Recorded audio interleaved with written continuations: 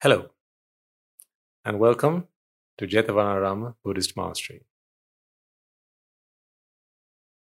And today we meet with the 13th episode of this series of Dhamma talks. The superstitious among you may know of number 13 as being quite an ominous occurrence or number, and it is something that people fear. But I wouldn't worry, because today we're going to change all that. So as you know, usually people try and avoid number 13. You don't have a number 13 in hotels. And it's generally considered to bring bad luck, isn't it? So whether you are the superstitious type or not, I can promise you this. This episode, the 13th episode of this series of Dhamma talks, will bring you something far from bad luck. In fact, today I intend to share with you something that will bring you good fortune, something that will hopefully turn a new page in your life, something that will hopefully take you a long stride forwards on your journey to achieving true happiness. Now, I know that's a tall order, but we can always be hopeful, even when it's number 13. So, before we continue, let us pay homage to the supremely enlightened, the magnificent, the ultimate Lord Buddha. Namo tassa bhagavato arahato samma sambuddhassa. Namo tassa bhagavato arahato samma sambuddhassa. Namo tassa bhagavato arahato samma sambuddhassa. So, what could it be that could bring you so much good luck and good fortune? What might I be able to say that could change your life forever? That could change your outlook on life, on happiness, forever? I don't expect that this will be new territory for all of you. I'm sure there will be some of you, perhaps even a majority of you, that will be familiar with what I have to share with you today. But at the same time, I also am certain that there will be some among you for whom the principles that I share with you today may be novel concepts. And any good student will always be receptive to new ideas, and also they will be quite pleased about revising all topics or subject matter that they may already be familiar with, because it gives them another opportunity to practice the truth that they may have already realized. So without any further ado, let's cut to the chase. Something that is quite synonymous with Buddhist philosophy is the principle of cause and effect. Now, this may sound like taking a detour from where we last stopped our conversation. Perhaps maybe previous week and the week before that. You'll remember last week we discussed about our inevitable end, and the theme of our talks up until recently has been the subject of vexation, hasn't it? how the mind suffers from this condition of vexation. And we have been discussing pleasure as a function that has vexation rooted in it. So I'm not really going off track when I today talk to you about the principle of cause and effect, but it is something that I think will be prudent to discuss at this point, to really get it out there and start to think about at this point, because very soon we will begin to realize the connection between the principle of cause and effect and vexation, pleasure, and all of that good stuff that we have been discussing up until now. Because the truth is, it is actually fantastic news, as you will soon realize, that there is such a thing as cause and effect, which is the fundamental principle that determines the existence of everything that we see around us. Their arising, their existence, as well as their passing away. Now, we know that this is true. Things arise, they exist for a period of time, and then they pass away. All things come to an end. Meaning, they have a beginning. They have a period of time during which they exist, they prevail, and then at a given point, they pass away. Now, this is characteristic of all conditioned things. You've met this idea of conditioned things or conditioned entities previously, if you recall from some of our first talks in this series. And by conditioned, what we meant was things that manifest, things that we are able to experience, see, or just exist because there are other factors that have brought them to life. So that is simply what we mean by conditioned. I'll take a simple example. A fire, for instance. A fire comes into being, remains alive, and then passes away. By alive, of course, I don't mean a living, breathing organism. I just mean a fire that is producing heat. Like at a fireplace, or maybe a barbecue, or a forest fire, whatever. It has a beginning. There's a period of time in which it is alive, and then it passes away. So a fire is a conditioned entity. Why do we say that? Well, it's a conditioned entity because there are conditions which must be true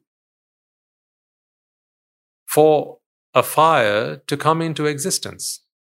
There are conditions which must be true for a fire to exist, to remain alive. And there are conditions which must be true for a fire to pass away. Really, the very conditions that brought it to being must spread apart or disperse, exist no longer. And as a result of that, that fire which came into being because of very specific conditions will pass away. So that's quite a simple idea. But it is true, as simple as it may be, it is true for all conditioned things. Take anything you can think of, right from the stars to the planets, to the galaxies, and pretty much anything in this universe, to even the simple things, such as the color of your hair, tiny pebbles, raindrops, whatever the case might be. Everything you see around you has a beginning, there's a duration, it'll prevail, it'll be alive. You understand in what context I use and in what meaning I refer to them as being alive. It is simply the time during which it remains visible to us, and not necessarily to the naked eye, but simply it's a time during which it prevails, and then after a while it passes away. So all things we see around us are conditioned because, once again, there are conditions that keep it so. Even life itself. There was a time when you were not here on this earth, wasn't there? So you came into being. So there was a time when you were born. Then you live for a period of time, and then, as we discussed last week, the inevitable end. So life itself is conditioned. Can you think of anything that is not conditioned? What do you think? Is there anything that you can think of that is not conditioned? Can you think of something that is not conditioned? I'm giving you a moment to rummage through your idea bank or your memory bank and see if you can think of something, conjure up something that you think is not conditioned. Now, the intelligent among you, I know, will perhaps by this point proposed, well, isn't nirvana or nibbana? And Bhante, have you not mentioned unconditional happiness? Surely that is not conditioned. So this is the exception. Well done, you. So apart from that exception, I ask you to think of something that is unconditioned. Is there anything you can think of that is unconditioned? The simple answer is no, isn't it? No matter what you think of, everything is conditioned. So going back to the simple example of a fire, which we shall use because it's something that we all are familiar with, and it's a pretty good example and something that we can use quite simply to explain a lot of the principles which govern pretty much every other conditioned entity. See, take a fire. There are conditions which bring a fire into being. And this is simply why there's not a fire everywhere. So for instance, why isn't there a fire in front of me right now? Think about it. Think about it in terms of the fire being a conditioned entity. Why isn't there a fire in front of me right now, right here in front of me on this table? Why isn't there a fire? Well, there isn't a fire here because the conditions that are required to bring a fire into being do not exist. Not here anyway. Well, you might say, yes, but there are flammable objects in front of me, like these flowers, for instance. There's wood. Isn't that flammable? Well, yes, but something flammable is only one of the conditions, isn't it, that are required to bring a fire into being. Now, any student of science will know that there are three essential components that must come together for a fire to arise. And what are they? Of course, a flammable object. There is oxygen, which is the precious gas that we need to bring a fire into being, the life-giving gas that we all know. And of course, there's temperature. So these three factors, flammable object or substance, oxygen, and the required temperature. When these three conditions come together, you have a fire. So why isn't there a fire in front of me right now at this very moment? The reason is the three conditions that must come together for that fire to exist have not come into being. Very simple, isn't it? Now, as you rightly would have thought, there's a flammable object and there is oxygen, but it does not have the required temperature. This is an air-conditioned room. Even if it were at room temperature, it's not warm enough for this flammable object to be alight. So there aren't enough factors. In fact, simply one factor is missing here, isn't there? So there's the flammable object. There is plenty of oxygen here, fortunately and gladly, but there isn't the right temperature for a fire to come into being. So you see, a conditioned entity can only exist and also can only come into being when all the necessary conditions come together. I'll repeat that. A conditioned entity can only come into being, can only arise, and can only exist for as long as it exists, provided all the necessary conditions. You can't simply have just one or two when there are more conditions necessary. You need to have all conditions come true for that entity to come into being. So why isn't there a fire in front of me right now? Because there are three conditions that are essential for a fire to come into being, and there are only two of them present at this moment in time. There's a flammable object, there's oxygen, but there isn't the right temperature. What if there was a flammable object? There was the right temperature, but not oxygen. Would you have a fire then? Again, the answer is no. What if there was oxygen and the right temperature, but no flammable object? Again, you wouldn't have a fire.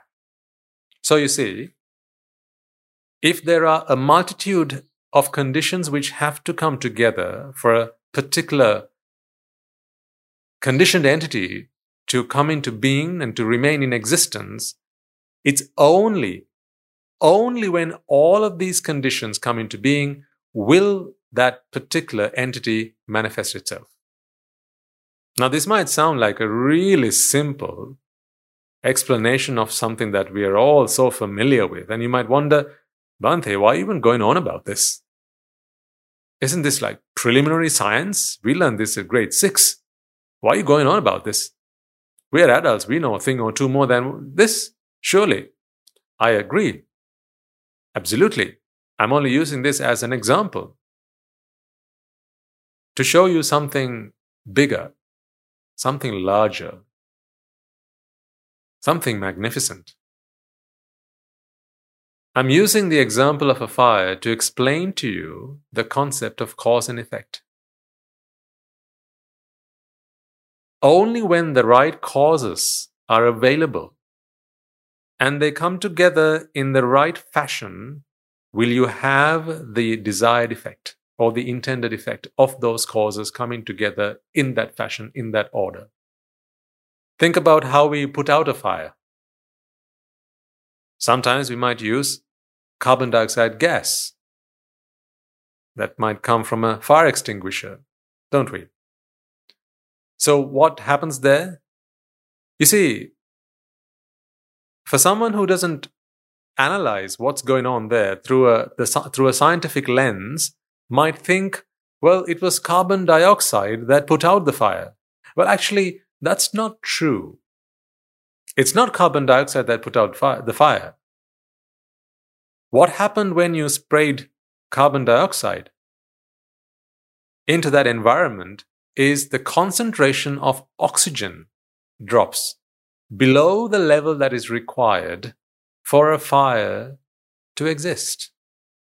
You see, the presence or absence of carbon dioxide has nothing to do with a fire. Because what are the requirements for a fire to come into existence? flammable object, oxygen, and temperature. You didn't hear me say carbon dioxide in any of these three elements, did you? So carbon dioxide has nothing to do with it. So how is it then that the introduction of carbon dioxide can put out a fire? Makes no sense. But what carbon dioxide does is it reduces the concentration of oxygen.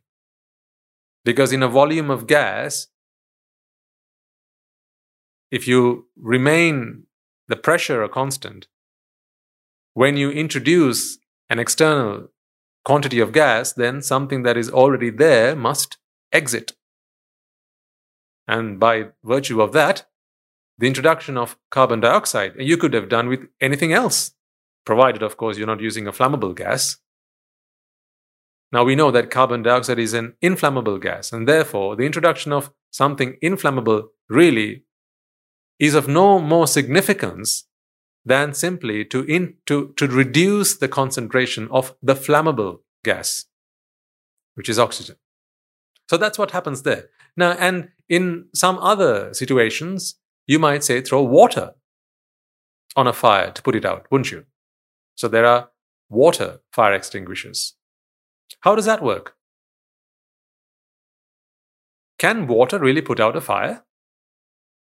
Again, I want to emphasize the point here, folks, that I'm not trying to teach you science, but rather I'm inviting you to think about really what's going on in this situation, because this is really important. The way you look at this, the way you read this situation is very important to understand the principle of cause and effect. And no better example than a fire, both literally and metaphorically, because at the end of the day, what we're trying to put out here is a fire. And that is a fire of vexation. So it's a wonderful example, if I might say so myself. Only I learnt it from my teachers. So all due credit there. So let's get back to the example of the fire, right? Some people would put out a fire using water, provided, of course, that is the suitable extinguisher to be used in that situation. You'd never put out an electrical fire with water, for instance. So what does water do to a fire, to an alive fire, or to a live fire? What does water do? Let's go back to the requirements. What are the conditions that are needed for a fire to come into being? You need a flammable object, you need oxygen, and you need the required temperature. And the absence of water? No. Water has nothing to do. The presence or absence of water has nothing to do with a fire. So how is it then that the addition or the introduction of water can put out a fire? What's the logic there? The logic is simply this. And you know this. I know you know this. I'm just asking you, I'm just inviting you to think about it from a different perspective. If, for instance, we've always thought that water put out a fire, actually water never put out a fire.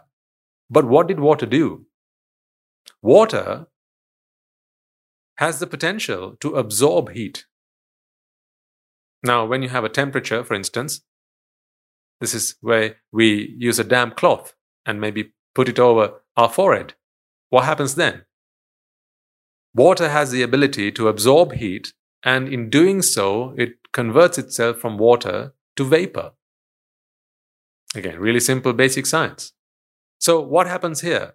When there's a fire and you throw water, it's not the water that put out the fire. But what did water do? What water did was, it absorbed the heat. By absorbing the heat, part of it was converted to vapor. But in doing so, what happened was, it reduced the temperature, the ignition temperature. It reduced the temperature and therefore took away from this environment one of the elements that was required, that was essential for the fire to remain alive.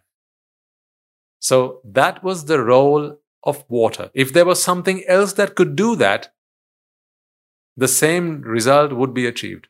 So therefore, you understand it doesn't have to be water. It could have been anything else. Of course, it has to be something that is not flammable. That is why you can't throw a can of gasoline onto a fire and expect it to do the same as would water. But water is not flammable, so what happens is it absorbs the heat and by doing that, reduces the temperature of that environment, and therefore the fire can no longer remain alive. This is yet again proof that the conditions which are required for a fire to come into being and to exist are the same three requirements, the same three elements. What were they? Flammable object, oxygen, and temperature. So you see, a fire can only continue to be alive provided all of the conditions which brought it alive continue to remain. So if but one of those conditions were removed from that environment, then you no longer have a fire. There is nothing you could do to sustain a fire if you remove but one of those conditions. You don't have to touch all of them, you just need to remove one. But for a fire to come into being, you need to apply all three of them. To put it out, you just need to take out just one of them. So you don't have to throw water at a fire and also take out the oxygen, because that is not necessary. As simple as this might sound, soon you'll realize the beauty of this principle. Why it is anyone's good fortune to be able to look at something, look at conditional objects, conditional entities through this lens and from this perspective. So the point I'm trying to convey to you folks is that for something to come into being, and for that thing, whatever that thing might be, anything conditional, any conditioned entity, for it to come into being and for it to remain, you need all of the conditions which brought it into being. All of them. Absolutely all of them. If there were 10 of them, you need all 10 of them to be supplied in the required quantities, in the required order, in the required fashion.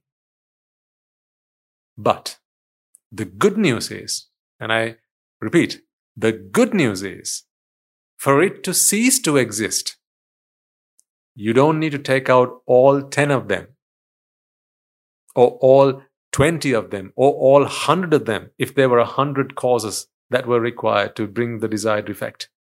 You only need to take out one. Just one.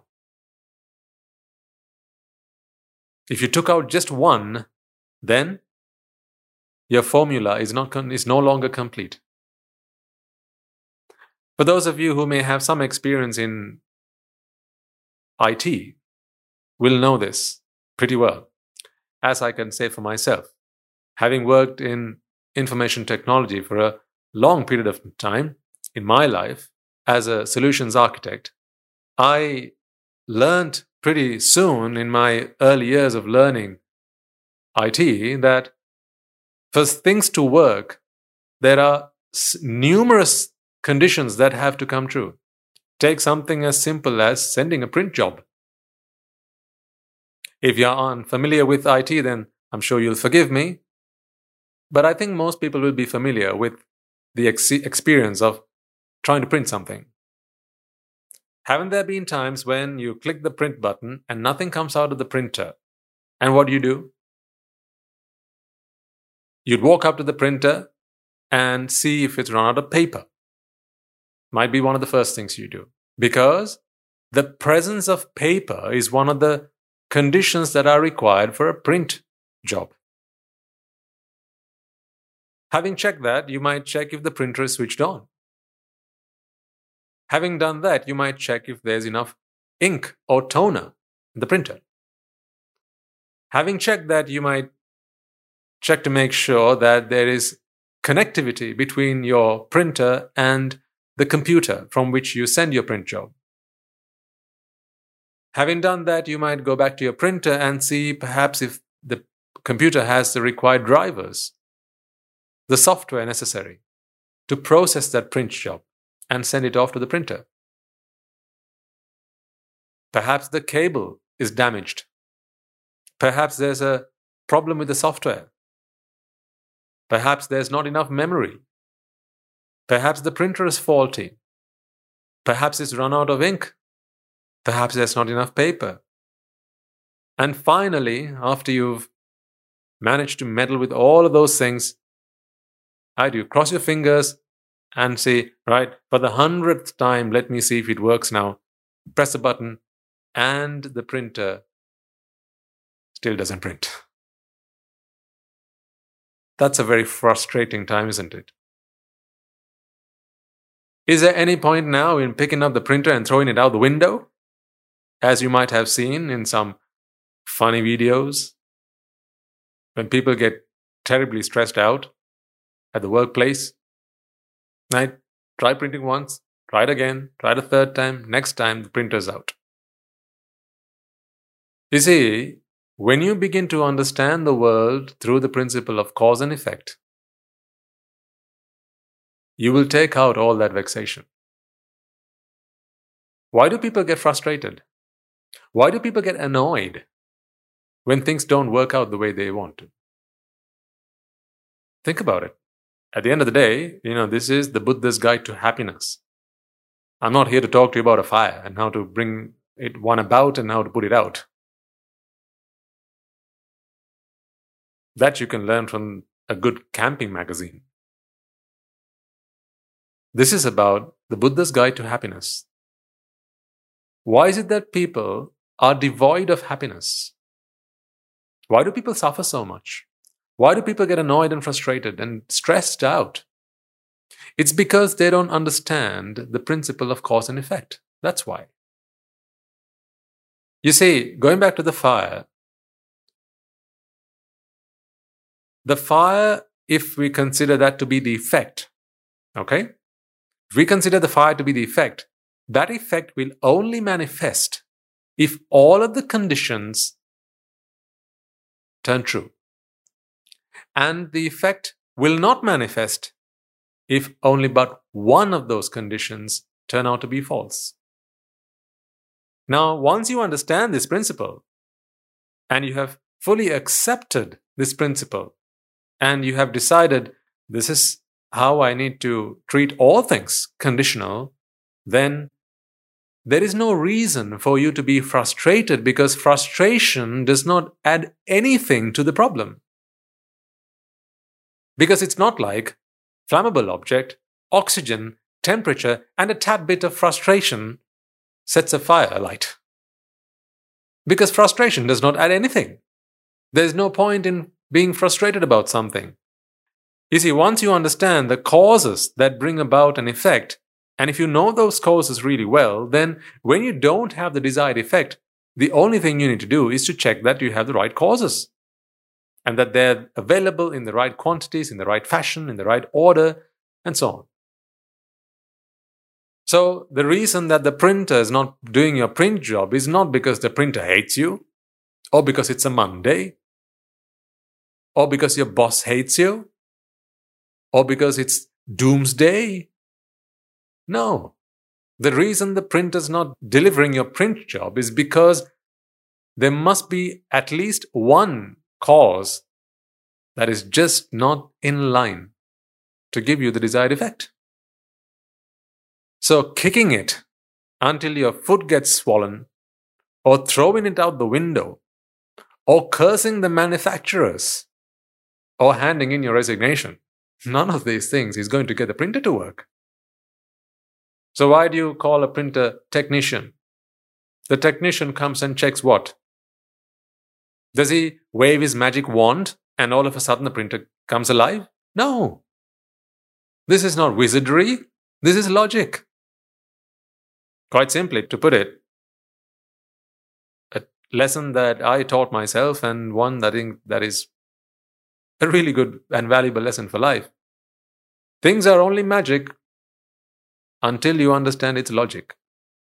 Once you get the logic, it's no longer magic. So you don't have no need for magic wands if you understand the logic behind something. So what does a technician do?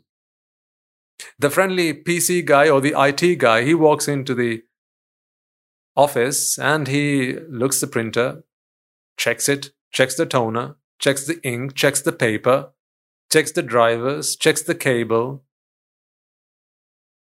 checks that it's switched on, and maybe he'll check a few more things that you and I may not be aware of.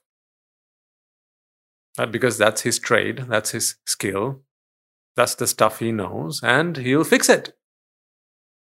By fixing it, what he's done is not done some kind of magic.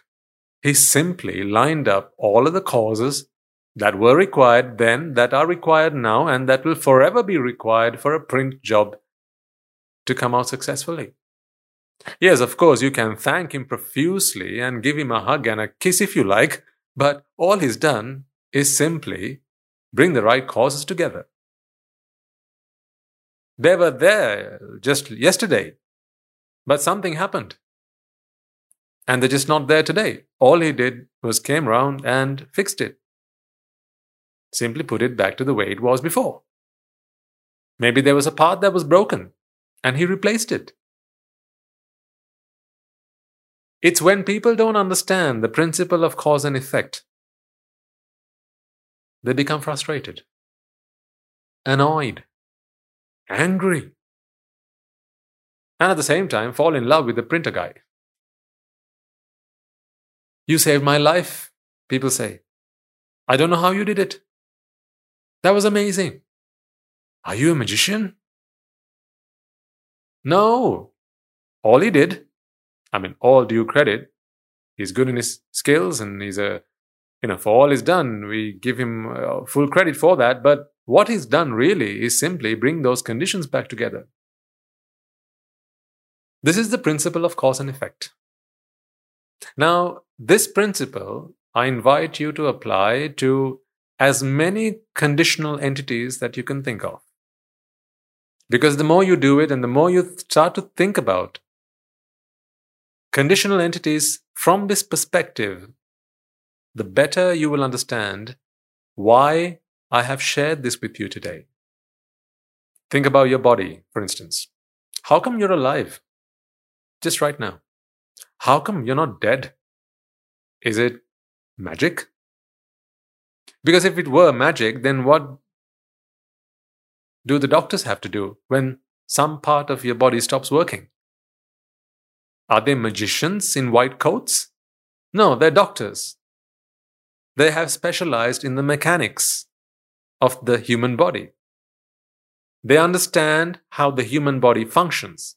So therefore, when something doesn't work right or as expected, they'll find out what was the cause, what's the condition that is not right, that is not in the right quantity, that is not in the right order, and then they will reset it.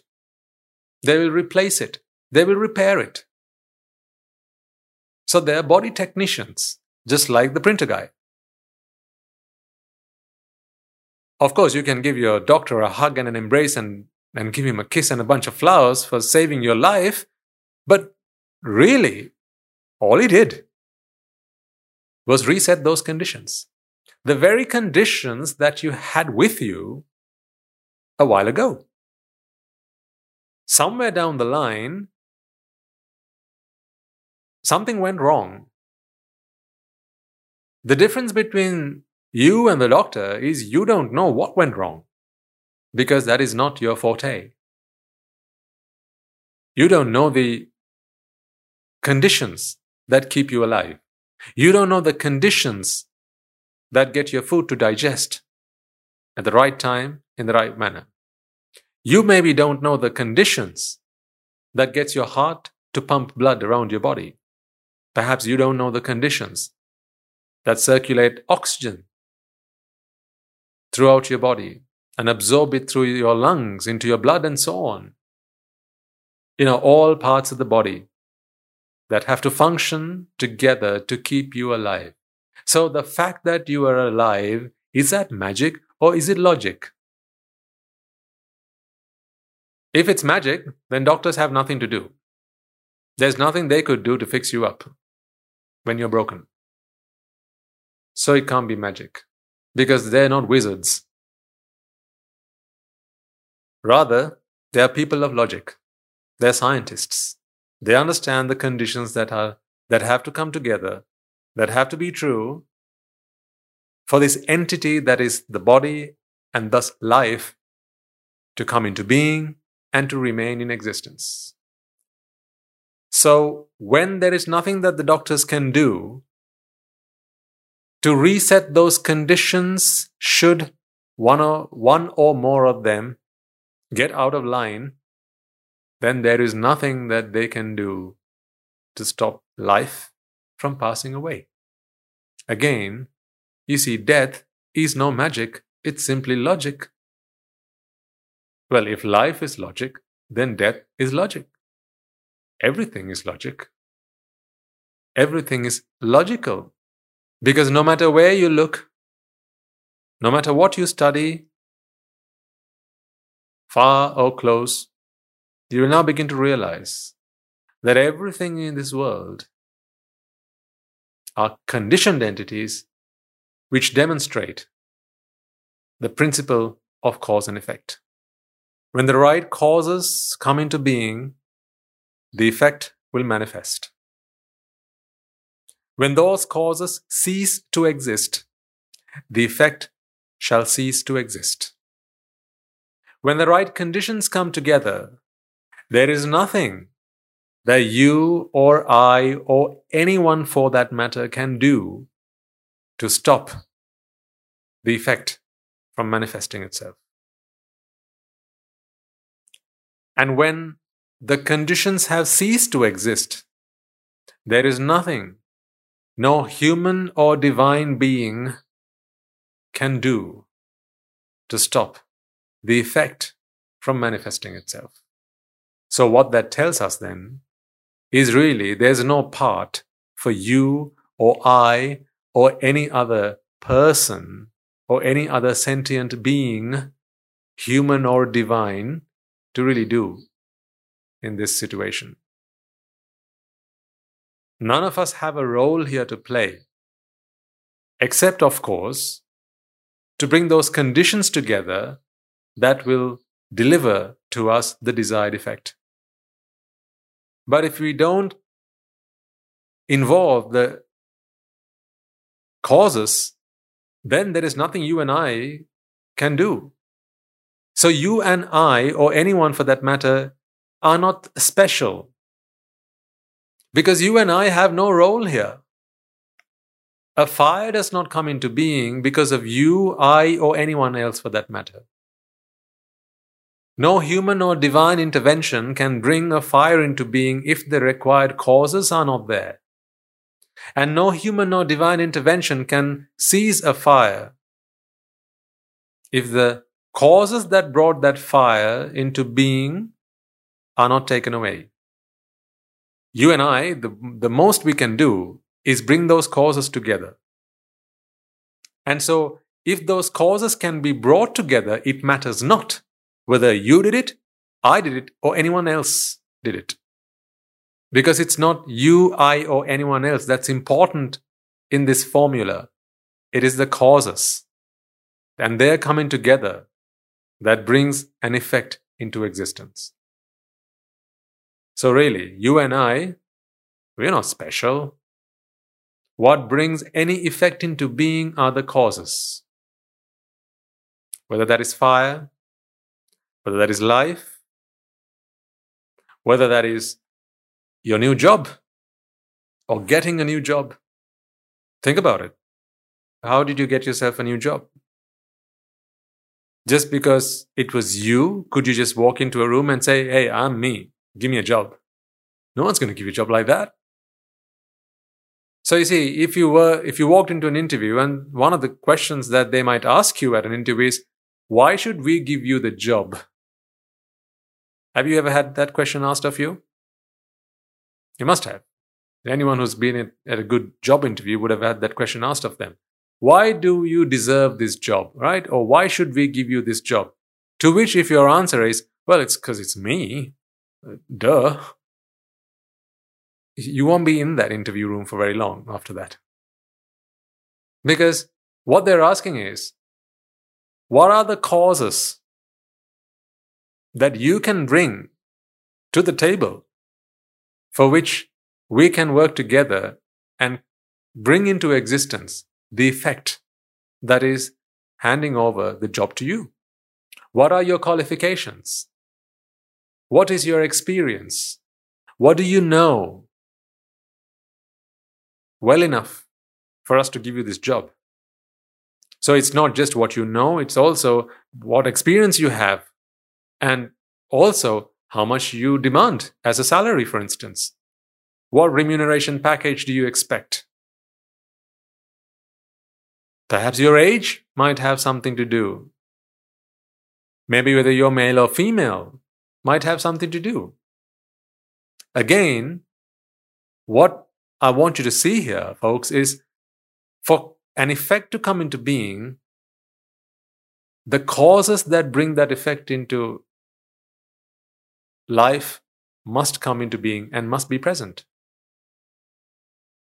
How do you pass an exam? By studying, working hard, doing your homework, working through the sums, working on practice papers, going through your textbook, reading it top to bottom and bottom to top, doing the exercises, reading through the passages, taking extra tuition if you need it. See, what are you doing there? You're preparing all the conditions to achieve the desired outcome. You're not going to pass an exam just because it's you. So really, you never passed an exam, did you? I want you to understand this in the same meaning with which I am trying to convey this to you. You never passed an exam. It wasn't you who passed the exam, was it? It wasn't you what passed the exam, was it? The right conditions coming into being resulted in a pass. And if those conditions were to be brought together by whoever, did it matter that it was you? If I had done the same, would I not have passed the same exam with the same result? You know the answer to this. So it matters not who does the exam, as so much as what was done for the exam. Time and time again, what I hope you are beginning to realize here is the who's have no part to play here. The who's are irrelevant. You and I are simply irrelevant. Because it is not you or I or any other being that brings this world into existence, keeps it this way. It is not you, I, or anyone else that brings this world to an end. I propose to you that it is causes that brought this world into existence. It is causes that keep this world in the state that it is in at this moment in time. And once those causes cease to exist, this world shall perish. You, I, or any other, human or divine intervention, I fail to see. And through your understanding of this logic, I hope you will agree with me, has nothing to do with any of these things. Because it is causes which give rise to results. It is causes which manifest effects. The cessation of those causes will result in the cessation of that effect, of that particular effect. So if we figure out what the causes are for a particular effect, then we have control. So, what I want you to understand here is not that we are completely useless, right? There's no point in you and I doing anything about this. That's not the point here. You and I can be in control if and only if we understand the causes which give rise to a particular effect. Without our understanding, without our knowledge of the principle of cause and effect, you and I are helpless. There is nothing that you and I can do. We are useless. Your intervention, my intervention are only as useful as our understanding of the causes to bring about the desired effect. Because once we understand those causes, we can line them up so that the desired effect can be achieved. And if there was a particular effect that we were not in favor of, that we'd rather not, then that's good news, isn't it? All we'd need to do is take out just one of those causes. Not two, not three. We don't need to worry about that. Just take out one of the many-fold causes. Matters not how many there are. We don't even need to investigate how many causes bring about a particular effect. If we can just identify one cause that brings about a particular effect, all we need to do is to take out that one cause, and then no longer will that effect manifest. So, to do the home run, let's come back to why I'm sharing this with you today. Before I conclude today's talk, we've been speaking about vexation. We've been talking about suffering. We've been talking about pleasure. By now, you'll understand that pleasure is relief from vexation. So if there were no vexation, there would not be any pleasure. But when we understand that pleasure is simply relief from vexation, no longer we are in favor of pleasure, certainly not as much as we deemed it to be. Pleasure is overrated. I think you will begin to understand that now. Because if it's simply the relief from vexation, you need to be vexed first before you can be relieved. So it's simply that relief from vexation that brings you pleasure. In which case, what if, and just what if, we could somehow find a way to cease the vexation rather than find a way to relieve ourselves of vexation? What if we could find a way, or what if we could find the method that this vexation comes into being? Because if everything around us is conditioned, why not vexation itself? All entities are conditioned. What about vexation? Is that not conditioned? Now, this is food for thought. If vexation as well is conditioned, what that tells us then is there must be causes that give rise to that vexation. And if there are causes that give rise to that vexation, and if we are able to identify those causes, voila, bingo, we found the answer to a problem, or to the problem. If we can somehow find out the causes that bring rise to this effect that is vexation, then all we need to do is take out all of those causes. No. You don't need to do that. All you need to do is take out just one of those causes, and then vexation will no longer come into being. And if vexation no longer comes into being, then we needn't worry about relieving ourselves from that vexation.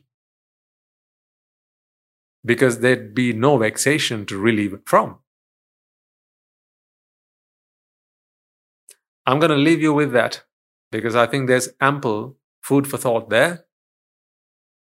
Please go through some of the examples we've talked about today listen to this if you can find the time a couple of times. It would be most helpful. And I promise we will continue this conversation when we meet next week.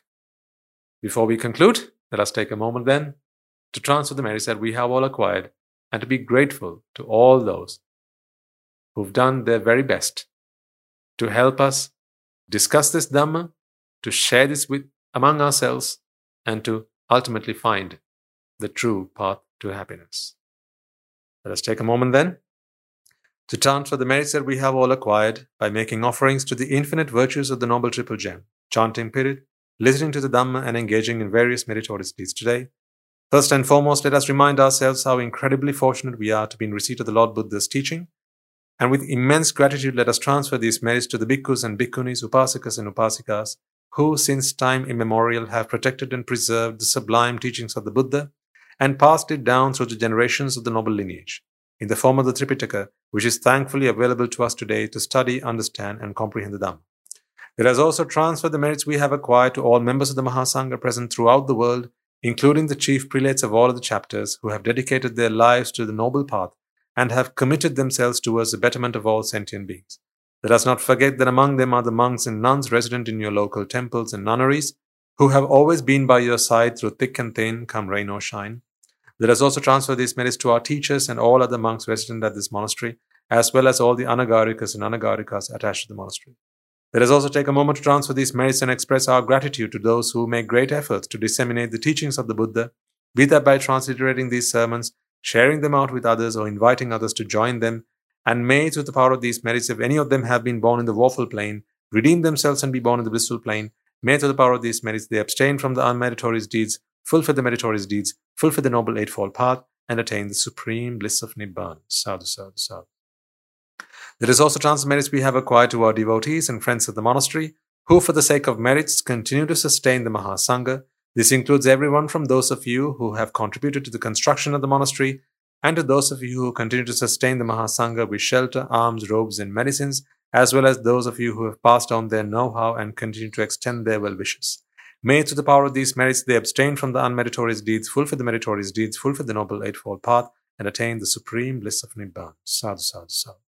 Let us also take a moment to transfer merits to our mothers and fathers, husbands and wives, brothers and sisters, sons and daughters, grandparents, uncles, aunts, cousins, nephews, nieces, our elders, friends and acquaintances, employers and employees, and to all those who have helped us, supported us, assisted us in any way, shape, or form. By the power of these merits, may they be healed of any physical or mental ailments and overcome any obstacles to their spiritual progress. May they abstain from the unmeritorious deeds, fulfill the meritorious deeds, fulfill the Noble Eightfold Path, and attain the supreme bliss of Nibbana. Sadhu, sadhu, sadhu. Let us also take a moment to transfer merits to the Devas, Brahmas, spirits, and demons, primarily the Sakadeva, as well as all the numerous gods and deities who are committed to protect and fulfill the Sambuddha Shasana. Let us also transfer merits to our guardian deities who keep a watchful eye over us and keep us out of harm's way. And may, through the power of these merits, they prosper in divine power and wisdom. May they abstain from the unmeritorious deeds, fulfill the meritorious deeds, fulfill the Noble Eightfold Path, and attain the supreme bliss of Nibbana. Sadhu, sadhu, sadhu. Let us also take a moment to transfer merits to our ancestors who have predeceased us, to all those who have been our friends and families and acquaintances in this infinitely long journey in samsara, and those who have helped us and supported us and assisted us in every way they could. Let us also transfer merits to the members of the armed forces as well as the police force who have sacrificed their lives to protect the peace and harmony of our nations, and may all those who have lost their lives in the war, be their friend or foe, rejoice in the merits that we have acquired today. Let us also transfer merits to all those who have lost their lives in the natural calamities such as the tsunamis and earthquakes, landslides and pandemics, including the most recent and prevailing one, reminding ourselves that among them will be those who have been our friends and family to us in this long journey in samsara. Let us take a moment to transfer merits to them, and may through the power of these merits, if any of them have been born in the woeful planes, redeem themselves and be born in the blissful plane. May they abstain from the unmeritorious deeds, fulfill the meritorious deeds, fulfill the Noble Eightfold Path, and attain the supreme bliss of Nibbana. Sadhu, sadhu, sadhu. And finally, let us all resolve that may, through the power and blessings of all the merits we have acquired throughout the day, we be able to witness the advent of many hundreds of thousands of Arahants on this blessed land. And finally, may, through the power of all the merits we have acquired today, you and I, and everyone who has helped make this program a success, become an Arahatun Vahanse, an Arahat Mehnin Vahanse, in this very life and in the era of the Gautama Supreme Buddha itself. Sadhu, sadhu, sadhu. Now, on that note, we will conclude today's talk. May the blessings of the Noble Triple Gem be with you all forever.